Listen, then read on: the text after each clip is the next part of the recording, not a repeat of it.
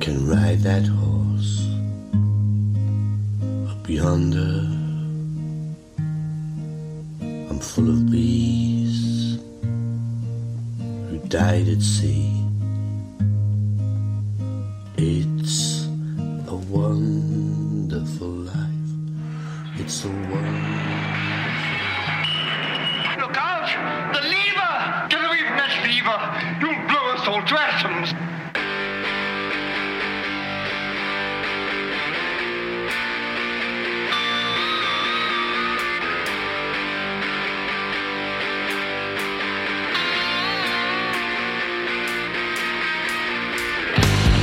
All right, let's do this. Welcome, everyone. This is another episode of That Record Got Me High. I'm your host, Rob Elba. It's great having you all here.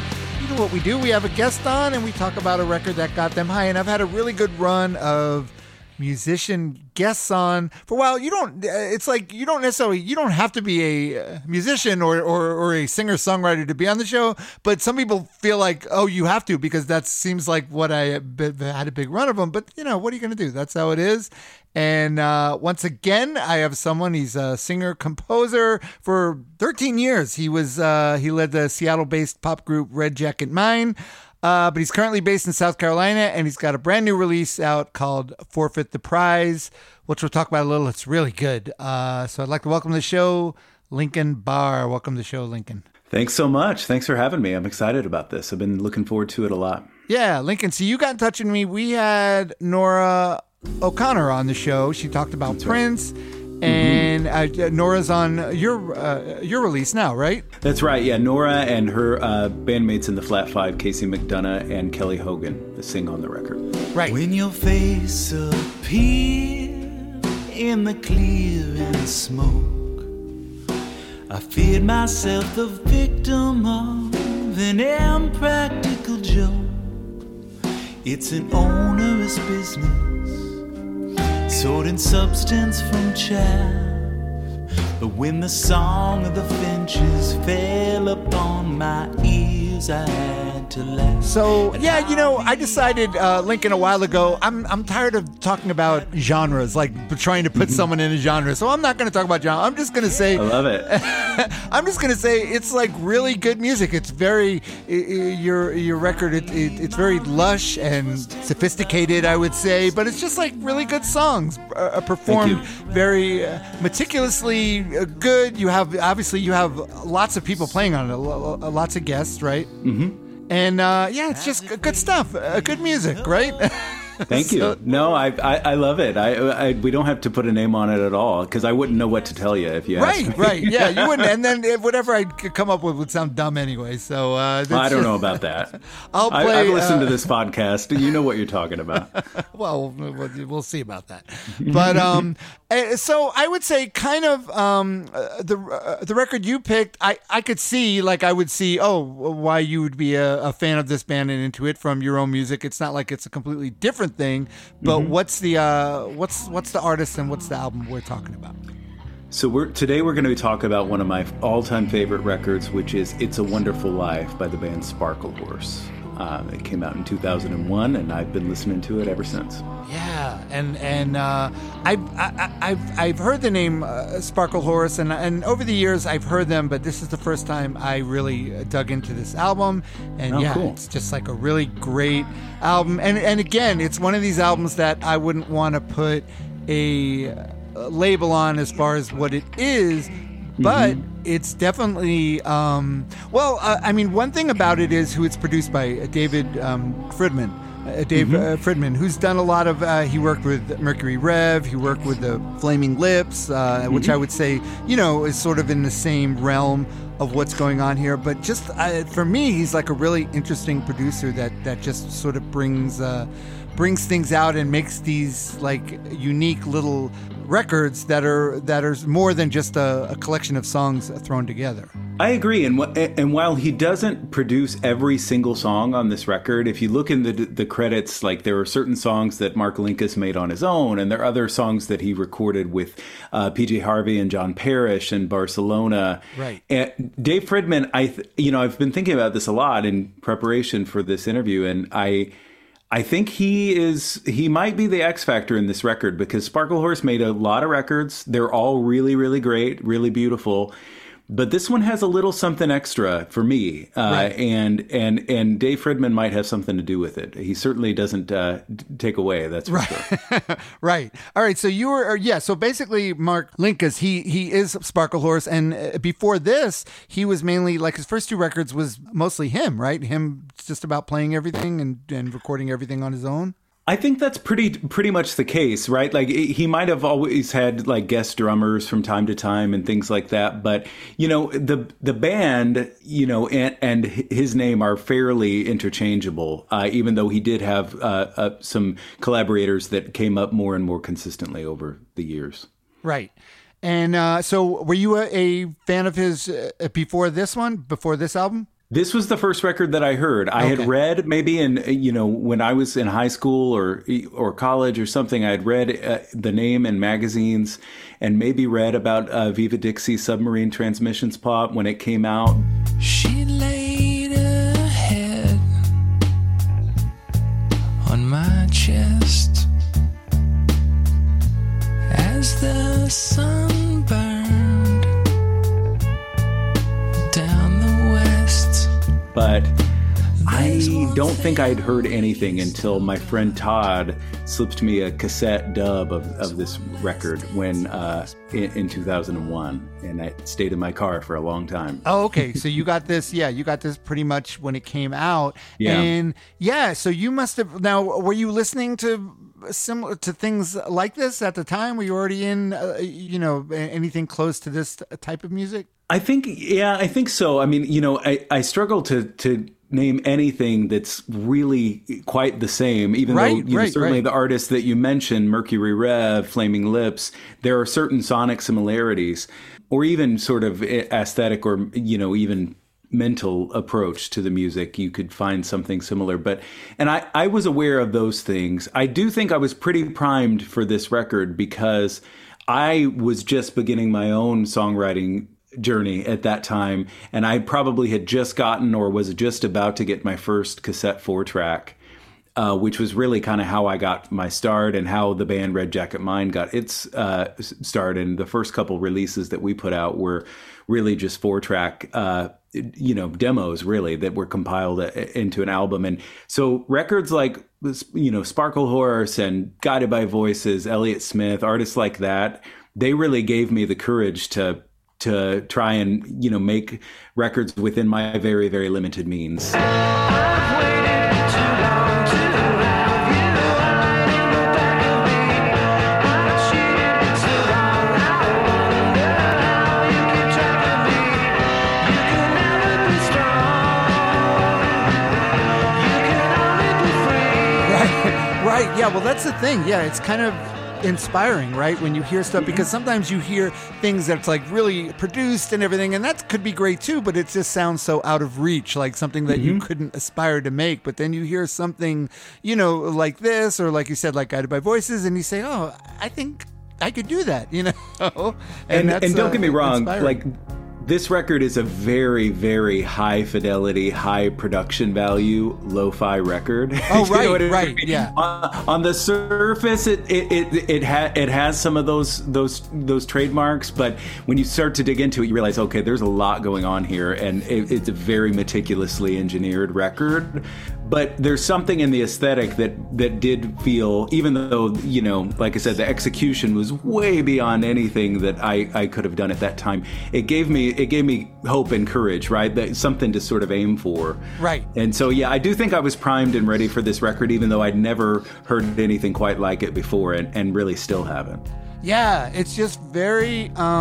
It's hard to put your finger on exactly what it is that sort of draws you in on the whole thing, because on the surface, a lot of the lyrics, although very, very poetic and interesting, a lot of them are kind of hard to sort of make out what what actually is going on or what he's trying to say. But it still sounds really. It all sounds really interesting. Yeah, I've paid more attention to the lyrics in the last week or so as I've been listening and getting ready for this, than I ever did before. I previously just kind of let them wash over me, I think. Right. You know what I mean? Which is probably right, which is probably the way Yeah. it should be. Yeah. It's funny because what I was thinking about, it's like the songs on this record are really beautiful and emotional, but I almost feel like they're not meant to be dug into, but just taken as a whole as they are and not dug into. But, oh, well, that's the whole idea of this podcast. So. yeah, we're gonna do it anyway, or give it our best shot. But I think I appreciate the sort of impressionistic quality of the lyrics. There's Right. not a lot of kind of narrative or anything like that. It's more for me about the feeling, and lucky for me, right? Like that's really how I encounter music and approach my own, for that matter. It's more about creating, sustaining, and transmitting a feeling that can't really be named or articulated fully. Right. And the one thing that's put on this, and the one genre I saw, which is kind of, I'll say it just because it's kind of funny. I saw it referred to as sadcore. Well, I suppose it fits. I don't know about the core part, but the sad for sure. Right. And it's funny. And the name of the album and the first song in there was kind of him pushing back on that, right? Yeah, I do think, right, like there's a couple layers of meaning there, at least as far as I can tell, right? Because there is the sort of irony around, right, like this guy's a sad sack and he's been through a lot of real hardship, both self-inflicted and otherwise. And his music tends to be kind of downtrodden and sad. And so it's sort of, thumb in the nose to that. But also, I feel like there's a sense sustained throughout this record and right there from the get-go on this first track, there's a sense of wonder at the natural world and kind of the miracle of life in spite of all the pain and suffering that is sort of inescapable. And so I think it's sincere too, right? It might not have begun that way, but he found a way to speak sort of sincerely through that title. And I think it's really impressive. Right. And also it's the most, like when it first started, I didn't know, I'm thinking, oh, is the whole album, because they obviously went out of their way to make this one sound like an old 78 or something, just like put this like layer over it where it sounds like an old recording or something. And it's done on purpose, but it's very effective for what it is. And it definitely brings you in a mood right away when you're right off the get-go with the record. Yeah, the whole Mark Linkous Static King was what he called his home studio, and the whole aesthetic is here in this track, and some of the signature instruments, the Optigan and the Chamberlin, and some of these sort of primitive synthesizers and things like that he used. They're really, really right up front on this track, and so it definitely sets a mood. It does. All right, so let's do a little bit of It's a Wonderful Life. I am the only one can ride that horse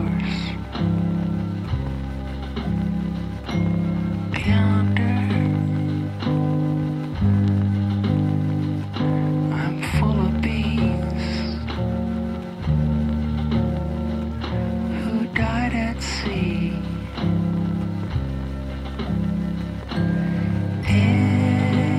It's a wonderful life. It's a wonderful life.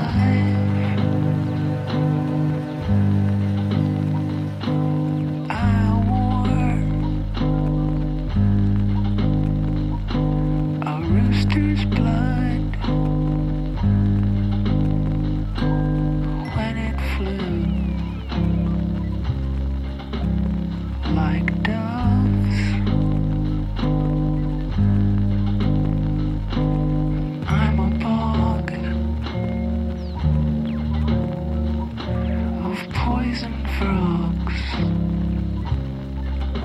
Yeah, it's funny. Just what you said is interesting because I was taking it more of just ironic. He's being ironic, singing this sort of downtrodden song, but saying it's a wonderful life. But I think you're right. Actually, I think he is kind of just saying it is A Wonderful Life, and it is, you know, and yeah, he kind of is. I don't think he is being that that cynical at least about it. There's always something to wonder about and wonder at in this life, right? Like that's how I take it. And all the images of the natural world in this song, and they continue throughout the record, but they're really prominent here in this track. And you know, what I take from that is, you know, I think there's our fellow humans really have a way of disappointing us pretty frequently. Right? You think? But you know, a lot of times, you know, if you're the type of person that struggles with that disappointment and anger and all that sort of thing, turning to the natural world and the animal world and even the plant world, right? Like it brings some relief from that, because you're able to encounter those sorts of beings with a little bit more immediacy and less subtext and less conniving, or at least it appears to be that way. And so that's what I get from the lyrical references and just the overall mood and the title of this song. It's kind of a reminder that no matter what's going on, it is a wonderful life. Yeah, and you're right. It does kind of carry through in the whole record, and he keeps coming back to like nature and animals and things. And so this next song right here, "A Gold Day," I think also has that kind of hopeful thing, and it also features Nina Persson of the Cardigans. Dear, I fear we're facing a problem. You love me no longer. I know, and maybe there is nothing that I can do to make you do. Who's on some things on this, and that's great. Yeah, it's really nice. Listen to a little bit of "Gold Day."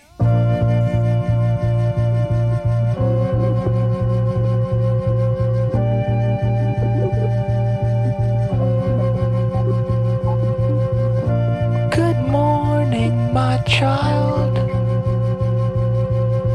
Stay with me a while. You're not got any place to be. Won't you sit a spell with me? You've got diamonds for eyes. It's time for you to rise and evaporate in the sun. Sometimes it can weigh a ton. Keep all your clothes away. Hold skinny wolves at bay. In silver piles and spires. May all your days be gold, my child. Yeah, so once again, may all your days be gold, my child. I think he's saying that seriously, you know, and actually wishing that on someone. Because, yeah, he talks about in there how sometimes it can weigh a ton and things can weigh on you. But, yeah, ultimately, it's very hopeful sounding. Yeah, I mean, this in my book is a perfect song and perfect record. I just have always loved this one from the first moment that I heard it. And yeah, I do think there's a lot of hope and in spite of it all in this song. And I do think that Nina Persson is a perfect foil to Mark Linkous. I just love the combination of their voices. I think that where she shows up on this record in a couple spots, it really adds you know, a new layer to the tune and brings out a different sort of emotional resonance too. So I love this tune. Can't say enough about it. I know it's so nice. And another thing I really appreciate on the whole album is the way, you know, I hear some of these sounds and I'm thinking it could be replicated by synthesizer things, but when you read the credits, it's not. They used some of these instruments. I'm gonna be honest with you, I don't even know what they are. Some of the things that are played on this record, but it's really cool. It definitely adds a real interesting quality to it all. Yeah, the sonic sort of palette on this tune in particular, and all all over the record, it's full of like the mellotron flutes are really prominent on this tune, and they come up elsewhere on the record, and then the strings that come in the chorus, that's a Chamberlin, and so there are all these sort of analog, tape-based original sort of synthesizer instruments, or samplers essentially, and so and Mark Linkous really made a career out of digging these things out of the junk pile and making them work just well enough to get a takedown. Yeah, that's it, because you know how it is. You're in a studio, and you could have, an engineer could say, oh, well, we could just do this, or we could use this, but it's always so much more fun and rewarding to like just sort of bring something in that maybe, like you said, it's going to be good enough. Maybe it's not perfect, but that just adds so much more charm to it. Yeah. He really stuck to his guns on that sort of thing, and his sonic imprint is really, I think, pure throughout his discography. But like I said, something in the production on this record, it really highlights what was so special about him as an artist and as a recordist, and so I think it's a special album. Yeah, and now we got PJ Harvey, who's on a couple of things, and she sings on this one. Really adds a lot. Again, as you said, him singing with Nina Persson, she adds so much, and this also has a completely different feel to it. Really, kind of like, especially for a song piano called Piano Fire, it's got some really heavy, strange guitars in there too. Yeah, I love the distorted acoustic guitar on this track, and on a few other tracks on the record. It really, really aggressive sound, but he manages to balance it all and the voices still come through really clear. And yeah, I love to hear PJ Harvey on any record. Of course, what a coup for him to get her on this album. I think I read somewhere that his idea for these sessions, which I think took place in Spain, was that he was just going to be the singer, and PJ Harvey was going to play guitar, and John Parrish was going to play bass, and he was going to be the front person, which is it's so funny to think about, but it worked. It's a great tune. Yep, it is. Let's do a little bit of Piano Fire.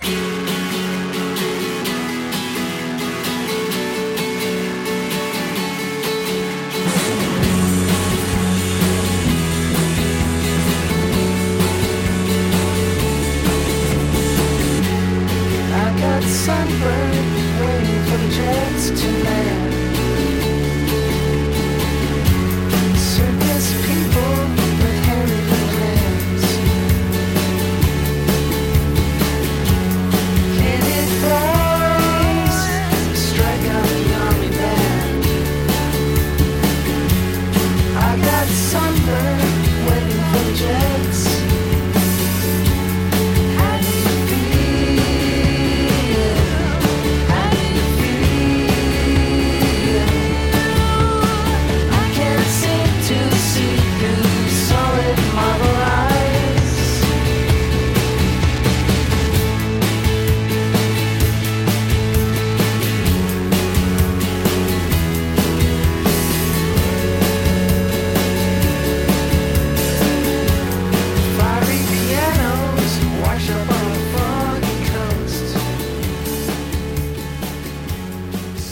Just those lyrics.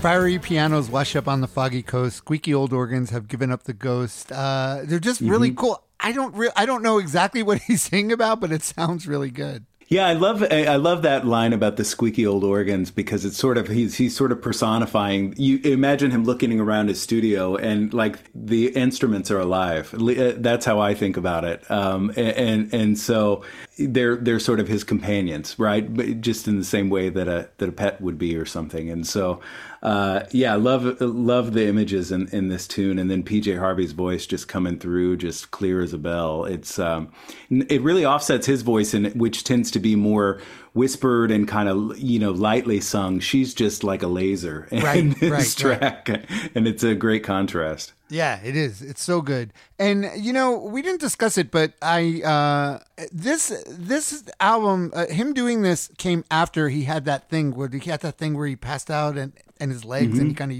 lost the use of his legs for a while. This is after that, right?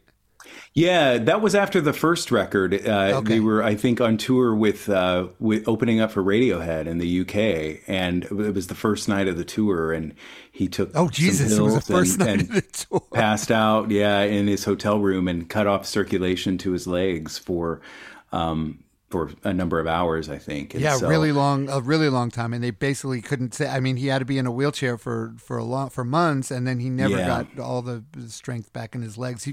He was lucky that they were even able to save his legs. Yeah, and I think that this, the previous record, Good Morning Spider, was also a beautiful record, maybe a little less focused than this one. Right.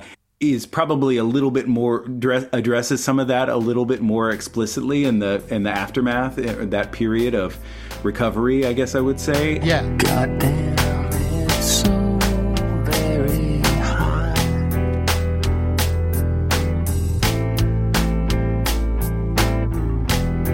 Supposed to come rain, but it's not. But I feel like it comes up here. The images of infirmity and things like that come up in this record too. And you just kind of can't imagine what that period of time must have been like for him, just on a human level. When your body doesn't work the way that it's supposed to and is in pain. But also, I imagine, and maybe this is projection, but I imagine the disappointment of a period like that following your major label debut record, right? And you're going out on tour with Radiohead, and then it immediately kind of grinds to a halt, and you're right back where you started, or seemingly so. And so talk about how do you deal with the disappointment of life? That's a tall order right there. Yeah, it is. And it's a shame. We talk about this a lot on the show just because a lot of the records we cover are records that are great and that people love, but that maybe in the realm of the music business weren't successful per se. This was probably his most successful albums, and it still didn't sell that many, But I'm not sure. But I can't imagine that many. No, by major label and standards. That's the thing that's a shame that people, you almost can't help to put some of your worth in that, but it shouldn't be. If you were anyone, made a record like this, that should be it. They should be so proud of that, and they did something so great. Who cares? If it like broke the indie wall and became like an indie hit or something like that. Who cares, right. Yeah. I don't know. Right. You get the feeling that some people just aren't sort of cut out for that game. They're amazing artists, but I listened to your episode pretty recently with Corey DeBrouwer on the Elliott Smith record, and this came up a little bit with him too, as sort of like some people just aren't right. They're made to write songs and they're made to make records, but they're not necessarily made to promote them and enter that machine. And I wonder if that was somewhat the case with Mark Linkous too. I feel, I definitely feel that. This next song, Sea of Teeth, a really great, pretty song. And let's listen to it a little. And I found a really great quote of Linkous talking about Tom Waits, talking about this song in particular. That's really funny. Oh, cool. Let's listen to it a little bit. Sea of Teeth.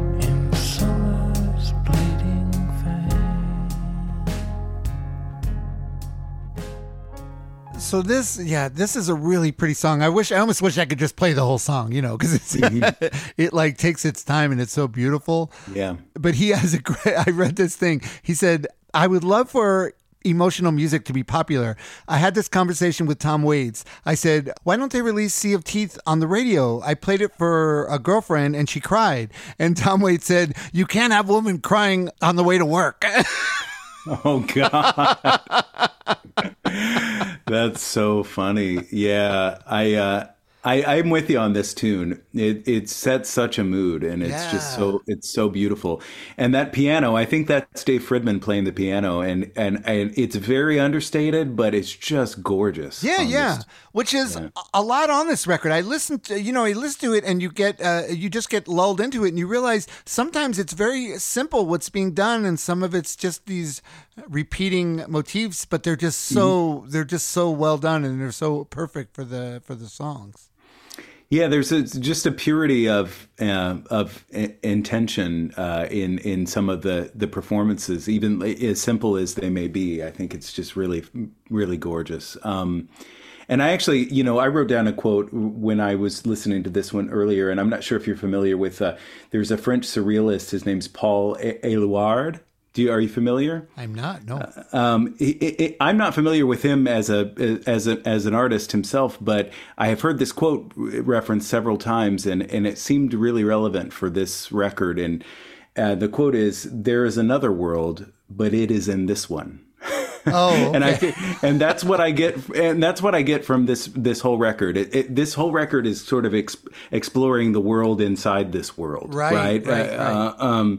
And I feel like a song like Sea of Teeth just takes a long, slow look at that inner world. And there's some of the planetary imagery in this song. I think it's really evocative too. I just love it. Oh yeah, can you feel the rings of Saturn on your finger? Yeah. It's great. All right, so Nina Persons again. We have her again on this next one. Another just really pretty song. This one's called Apple Bed.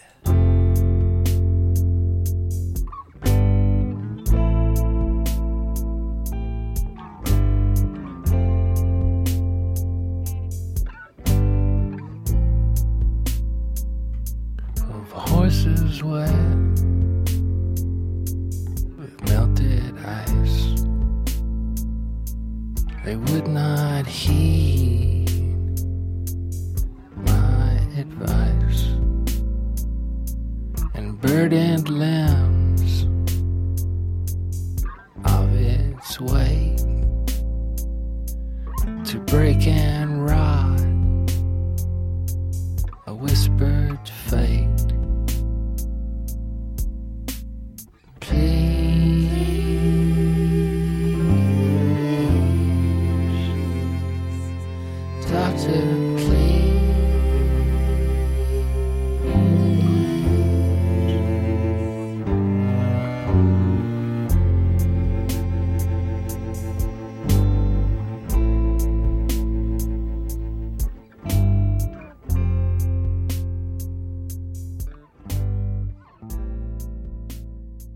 Yeah, really pretty. Again, once again, you get him and Nina. Their voices together is just like really nice. What a chorus, too. Please, doctor, please. That's all. No more needs to be said. I find it. Yeah, it kind of says it all right there, and you see some of that image of illness and recovery sort of popping up here too.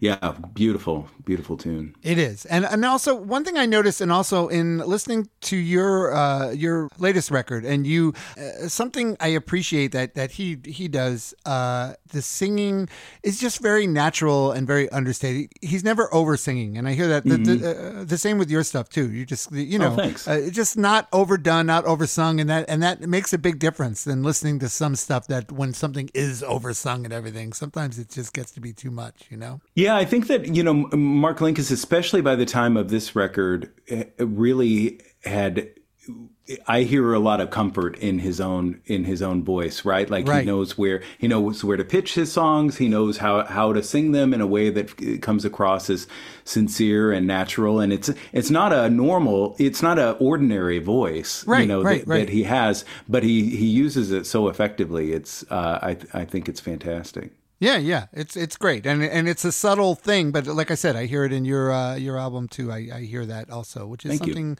I appreciate, because I do get stuff, listen to stuff where it's not that's not the case. And It's a hard road figuring out how to use your own voice. yeah, it's true. It really is. That's true. All right, so the King of Nails gets a little. Everything isn't. Even though this album does seem very somber and understated, the whole album isn't like that. There Right. are. It's weird. It's like you don't. I didn't realize it the first time through, but I do. Oh yeah, there's some. There's definitely some other vibes on here aside from the last two songs, and you get it in this one for sure. King of Nails.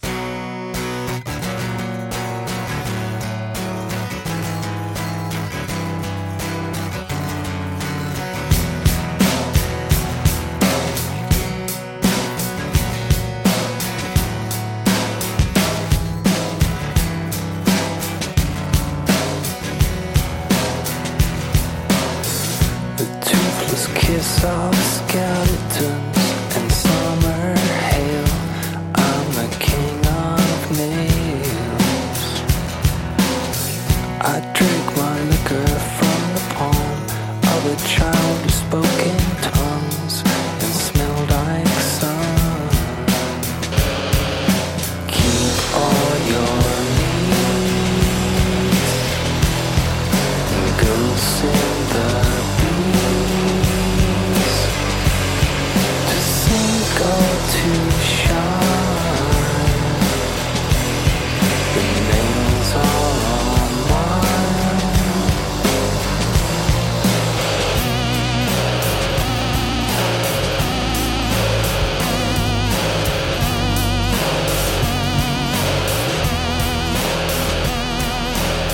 And blood was rushing up the stairs. I shut my eyes. Yeah, there's some heavy guitar. I guess that comes in there. That's a pretty badass sound. Yeah, I think that's a Prophet 5. Oh, synth. okay, yeah. But it is like it's an aggressive sound, and then you have that distorted acoustic kind of drive in this track. Yeah, Right. it's. I was one thing that I feel bad that I hadn't really I'd always sort of taken for granted about this record is Scott Minor's drumming. Oh, But he okay. is just so. I as I listened through the record this week, I realized that is in a record that's full of so many different voices, instrumental and actual voices and things like that, kind of floating in and out. He is just so constant throughout the record, and he actually kind of brings his own voice to the drums. I find it's very, very steady, Yes. but very distinctive as well. And I feel like he probably doesn't get as much acknowledgement for the role that he played in these records as he ought to. So Scott Minor. Yeah, no, that's a great point actually, because again, it's one of these things that's so understated that people could miss it. But yeah, he's another one of these drummers that I love, where you could just tell just the way he hits his drum, the way he hits that snare. That's his own, it's a unique thing, and it's Exactly. a unique thing. Yeah, no, I totally agree. So yeah, I enjoyed. And then the female voice on this song, that's Sophie Michalitsianos, who I never again. This is one of those tracks that I think I took for granted for a long time. But she was a longtime member of the touring band, Oh, okay. and has made some records of her own under the name Soul Seppi.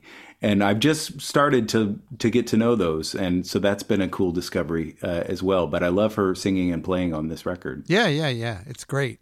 And then I think PJ Harvey's again on this next one, Eyepennies. And once again, I had a sort of I was starting to sort of research and see what he meant by Eyepennies, but then I kind of gave up because I said I don't care. It's just a really cool song, and I really like it. And I don't know exactly. Maybe you have some insight to it, but let's listen to it first. A little bit of Eyepennies. I will return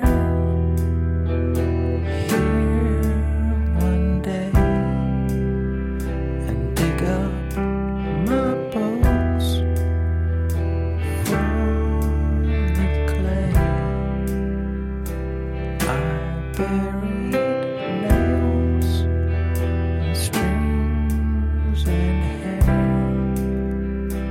and an old tooth, I believe was a bear's. I held my hand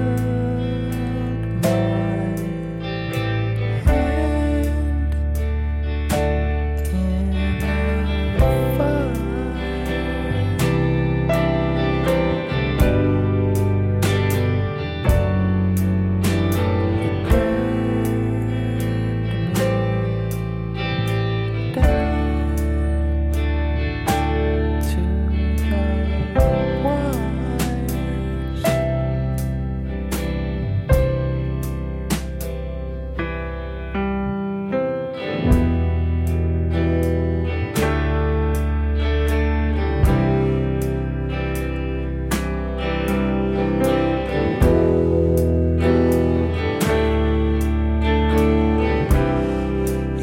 This song just has this such a hypnotic quality to it.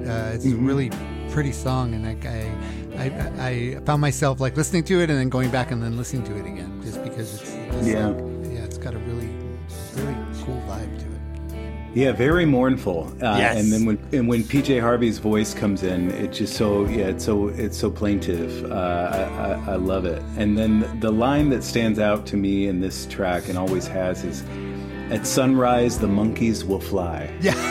and leave me with pennies on my eyes." I mean, it's I don't know exactly what he's on about, but I like it. I like it. Well, a lot. yeah, the monk. I mean, what I thought first thing I thought of was the flying monkeys in Wizard of Oz. I mean, Right, totally. Yeah, me too. yeah. And he does elsewhere. We'll get to it on this record. There's some other film homages, I think, to some films. So maybe that's Even in the title, right? yeah. Oh yeah, that's right. Yeah, that's the duh. You're right. All right. So now we get. So I guess he was really excited to get Tom Waits to work on this. I think I'd read that he drank a bunch of whiskey or bourbon or something to get up the nerve to talk to him. But this song, I don't know. To me, it sticks out like a sore thumb. I love it. See, in looking into this, just preparing for this and kind of digging into certain things, I read the Pitchfork review that came out contemporary to the album release, and you and that reviewer are on the same page. Oh, that was the one where the one guy hated. He loved his album, except he hated that one song, right? And I love Tom Waits, but I just hate this song.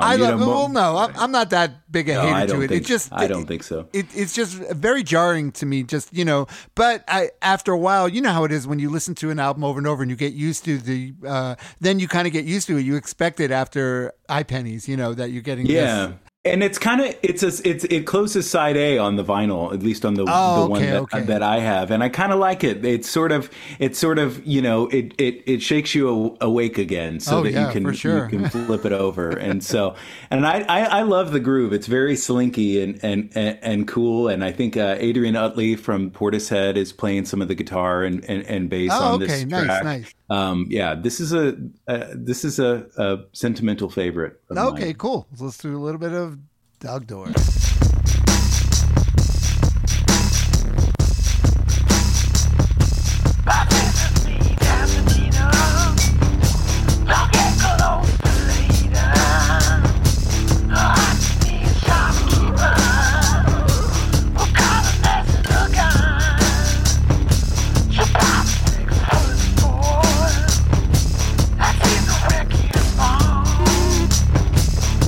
Back over here together.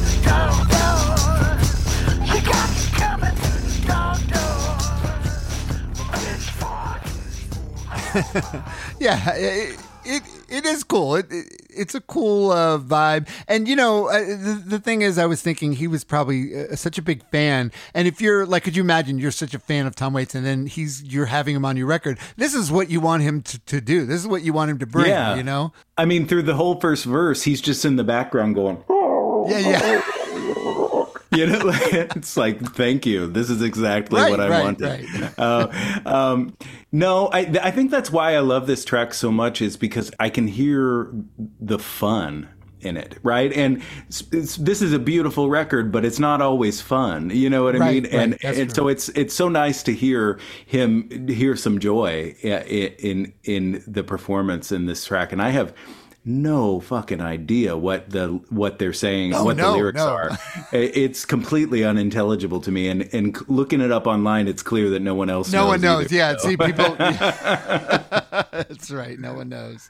All right. So more Yellow Birds. I think this alludes to like a coal mining accident. And the more Yellow Birds, they used to have canaries. Were used in the coal mines to detect the poisonous gases before the miners could. Right. So that's in there, I think. But also, it's just great that the dog door is sandwiched between that Eyepennies and then this one. Yeah, it's great. But let's listen to a little bit of more Yellow Birds.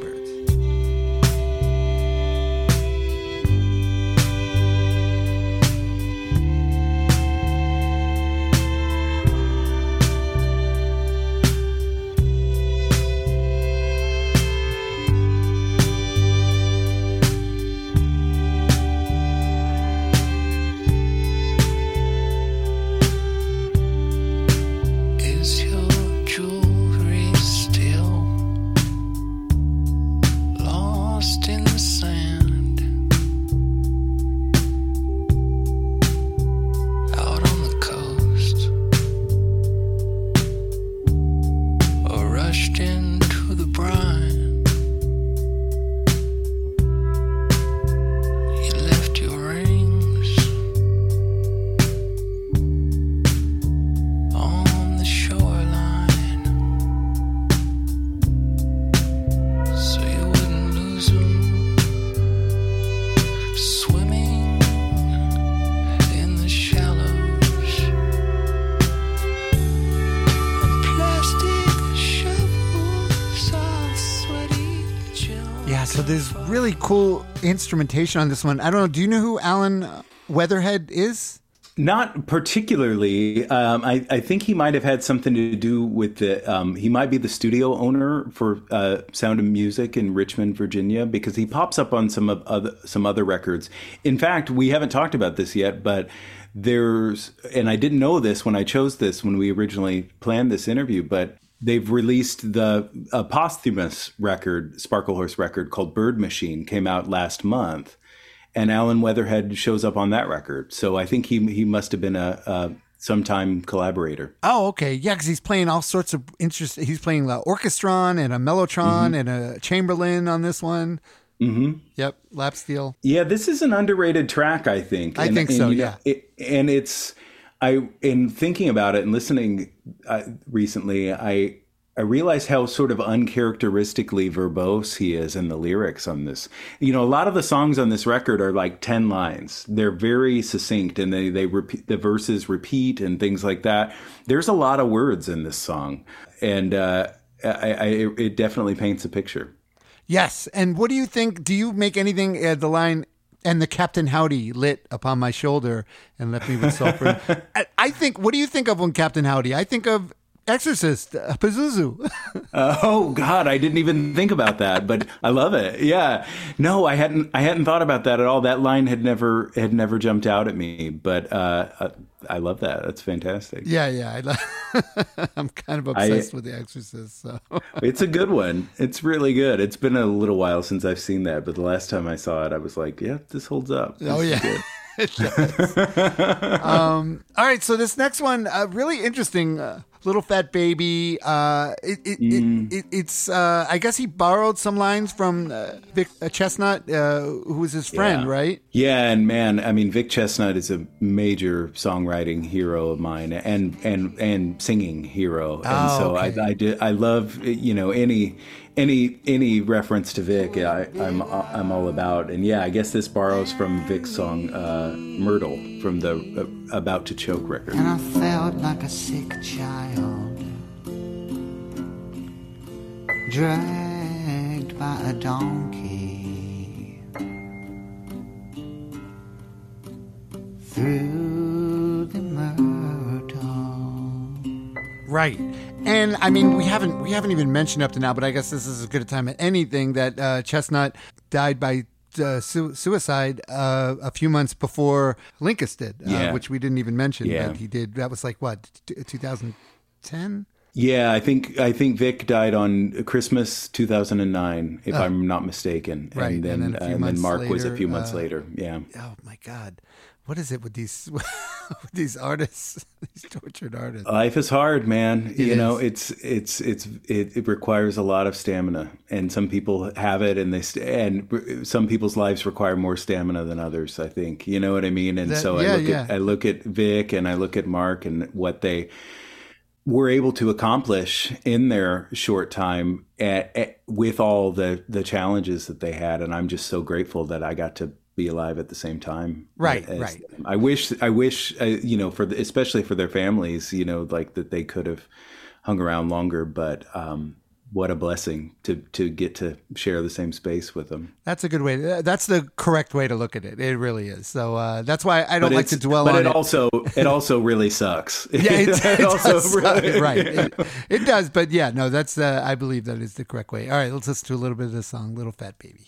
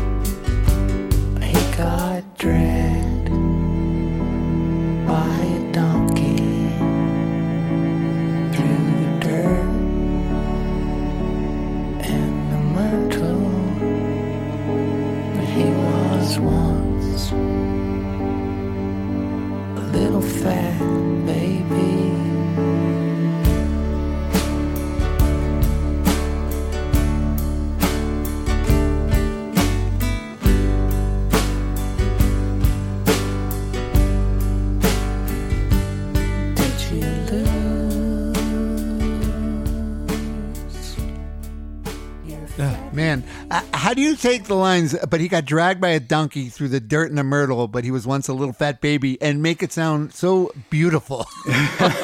Well, it's such a sweet sentiment. I mean, it's kind of a fitting line to fixate on after the conversation that you and I had just had before this song, of sort of like all the tragedy and all the sorrow in this life, and we all kind of started out as a little fat baby. Right. There's something so beautiful about it. Yep. I love this tune too. Joan Wasser, the violinist who makes records under the name Joan as Policewoman, she plays on this track and on a couple others on the record too. Oh, nice. And I love her contributions. There's a particular kind of tremolo effect on the strings and the third verse on this track that I think is super duper cool. Oh yeah, nice. Yeah, I'll definitely play some of that underneath. So, do you know anything about the next track, Devil's New, that said it was excluded from the European release? I have no idea. Do you know anything about that? I don't know why that might have been, other than maybe they were trying to just cut runtime, because it is a rather long record, particularly with the final track, with the hidden, they had like the which is track. Different on on the CD and on the vinyl. They both had hidden tracks, but they're different tracks, which is very weird. But no, I don't know why that was cut. I kind of look at this track as a little bit of a palate cleanser, right. And it really sets you up for the last sort of movement of the record. Yes. Yeah, definitely a strange little thing, but I don't know, the fact that that I've been listening to this so much over and over, I feel like I would miss it if it wasn't there. Yeah, it was same here. And when those Mellotron or Chamberlain strings come in, kind of to take the song out, it's a nice little coda again that sort of sets you up for this next track, and I would definitely miss that. Yep, exactly, and it brings you into, as you said, the next track. Let's listen to "Comfort Me."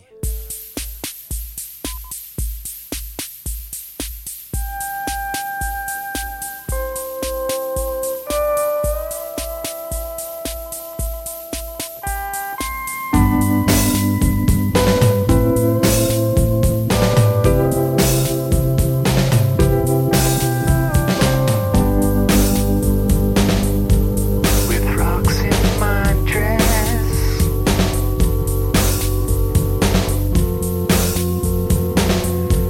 and smoke in my hair,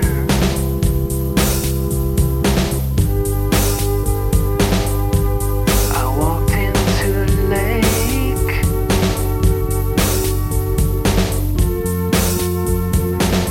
to get some sleep down in there.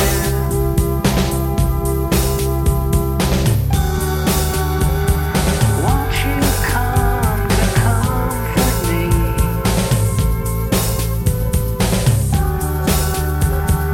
Won't you come to comfort me?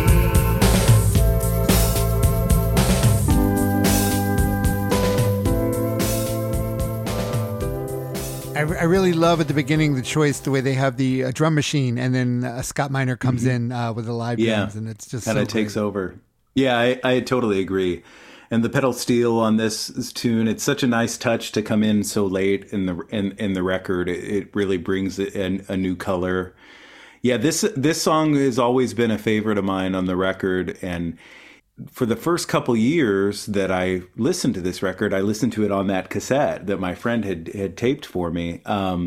And the tape ran out toward the end of this tune. So, I got through the bridge, and I think it ran out in the outro. So I got the most important part. But I'll always remember that when I hear this song of the tape running out just before the song was over. Isn't that great? Isn't that funny that you have that? I know I have that too. I have like tapes that people have given me, and yeah, you sort of that becomes your version of whatever it is. No, totally. It really, really does.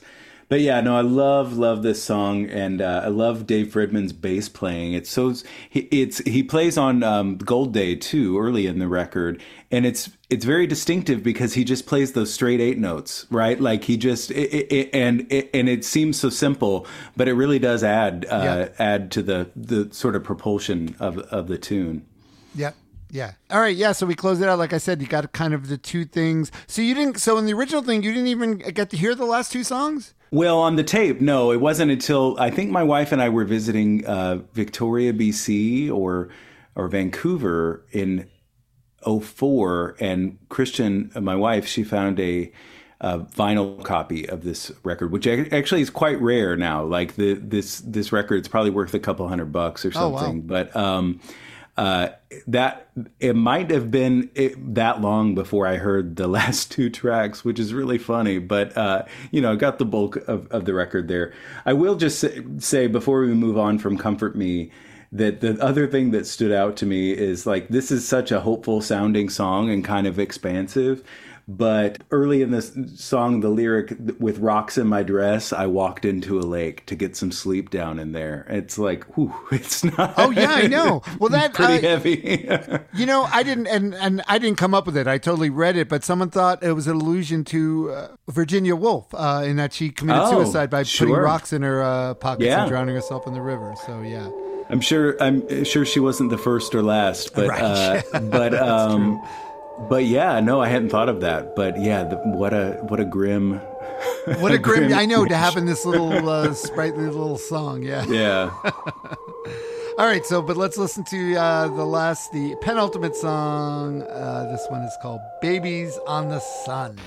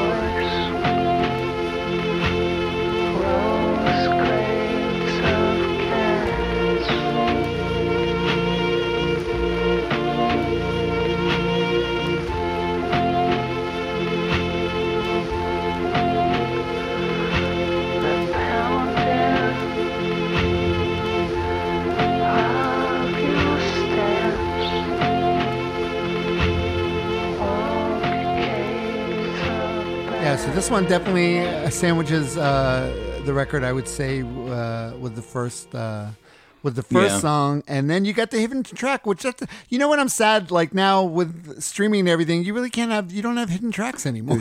There's no surprises, are there? There's no surprises, but this I guess there's about 3 minutes of silence, and then you get the final very pretty Morning Hollow.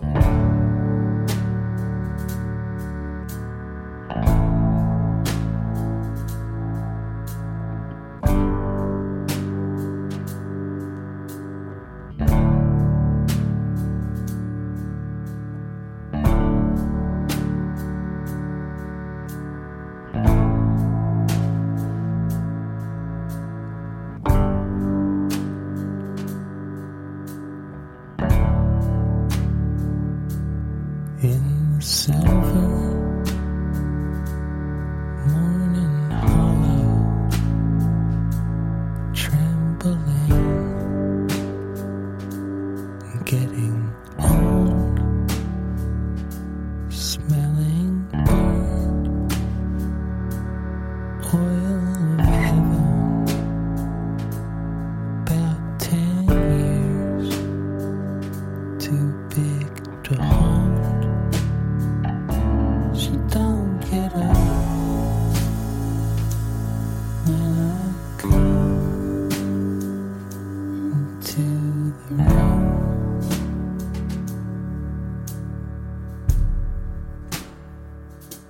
She don't run through the fields anymore. Yeah, just really pretty way to end the whole record. And I don't know, I guess maybe it's because I'm getting older, but I really appreciate records like this more. I feel like, I don't know, because they take you into this space, but they also don't sound, they just sort of sound very earnest and real. Like they don't sound like they're trying to be too meaningful or self-important. They're just kind of there. You know? I don't know if I'm explaining that right. No, I think I know what you mean. And yeah, this track it's interesting. I do love it, but for me, it's not a part of this record, and not because it was a hidden track, and not because I only had a cassette tape. Right, it wasn't on your cassette that ran out before it. But because it's on the following record, Dreamt for Light Years in the Belly of a Mountain, that came out after kind of a pretty long hiatus. It's smack in the middle of that record. Oh, okay. And so for me, this song, Morning Hollow, is a part of that album. And the track that is at the end of the vinyl release that we have, which is called Maxine on that record, is also on the following record. It's the title track, Dreamt for Light Years in the Belly of a Mountain. And it's like a 10-minute instrumental, very repetitive and kind of narcotic, hypnotic song. So for me, that's how this record ends. And when I first sort of queued this record up on streaming years ago, when we all started streaming things, and this song Morning Hollow came on at the end, it was very jarring to me. It was like, well, wait, what's this doing here? Did someone at the label load this record up incorrectly? But no, right. it's definitely supposed to be there, at least in a certain version. But yeah, maybe you can pull up a clip or something of that track, Dreamt for Light Years in the Belly of a Mountain. But yeah, that absolutely. Song and its title Maxine, that's how to me how this record ends. And it's a very different ending because, like I said, it's 10 minutes and it's very repetitive and kind of contemplative sort of way to end the record, but either way you go, you can't lose. It's a great album. Yeah, it really is, and I'm really happy that you brought it to us. So, all right, so Forfeit the Prize. Like I said, I've been listening to that as well, and I'll play another song from it in the outro. But awesome. Yeah, just really great. This is the thing I was going to ask you, because we were talking about it at first, like through just how things change, and we feel like we've gotten through, which we're not even totally through it again through the pandemic, but we went through. So this, and I think, was Right. this sort of Yeah. you, like, did you kind of change direction a little, or was this something that you got to contemplate more and think about more, this record, because it started, at least when you started thinking about it, was it already during the pandemic? Yeah, most of the songs were actually written immediately before the pandemic. So in a very concentrated burst in like February 2020, I wrote most of these songs. And then I had the worst part of the pandemic to kind of think about them and think about making this record. And so I will say, like, so while maybe there's some sort of premonition of what we were all about to go through in the way and what that time period meant for me in terms of personal growth in the songs, in the way that we chose to record the record, I do think it probably had some influence, because I wanted to make something that, you know, regardless of what the songs are about and the mood of the songs, I wanted to make something that felt very joyful and kind of communal in recording, in realizing these songs. And because it was such a relief to get together with people in a room and play music again in August 2021 when we made this album. And so I do think it had some bearing on the production and the sort of way that we chose to dress the songs up, just having gone through that year and a half of just being by myself. It shows. I think you've got some great people playing and singing on it, and that really shows. And it's great. I appreciate that. I mean, I like sometimes some people, they just sort of get, you know, they're singular and they do their own thing. But also, like you said, when you're bringing other people into the fold, it sort of makes it you have more of a joyous sound, more of a joyous musical.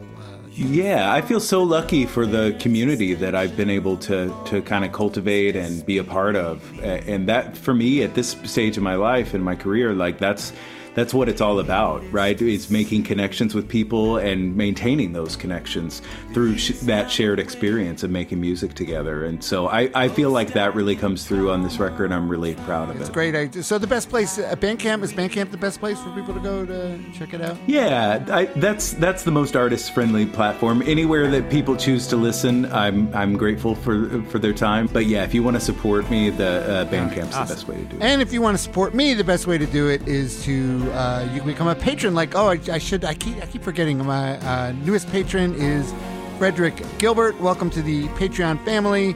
I really appreciate it. If you want to become a patron of the show, you can go to patreon.com/TRGMH and become a patron. Don't forget, you can follow me on Instagram and Facebook. It's at That Record Got Me High. On X, it's at TRGMH Podcast. I honestly don't know why I'm still on X at all. I don't know. I mean, for the opportunity to say on X, which you can get to it's by just, going to twitter.com. I don't even know anymore. It's just it's perfect. It's a perfect for what's going on for the world now. It's just like one giant dumpster fire in a way. Like I said, people, your fellow humans will disappoint every time. They really will. And that's how we're going to end the show. Thanks again, Lincoln. It's great having you on. Thanks everyone for listening. We'll see you all next week. Just beyond the threshold stood a person just like you, full of trepidation and grasping for the truth. There's no easy answer, no satisfaction guaranteed. But just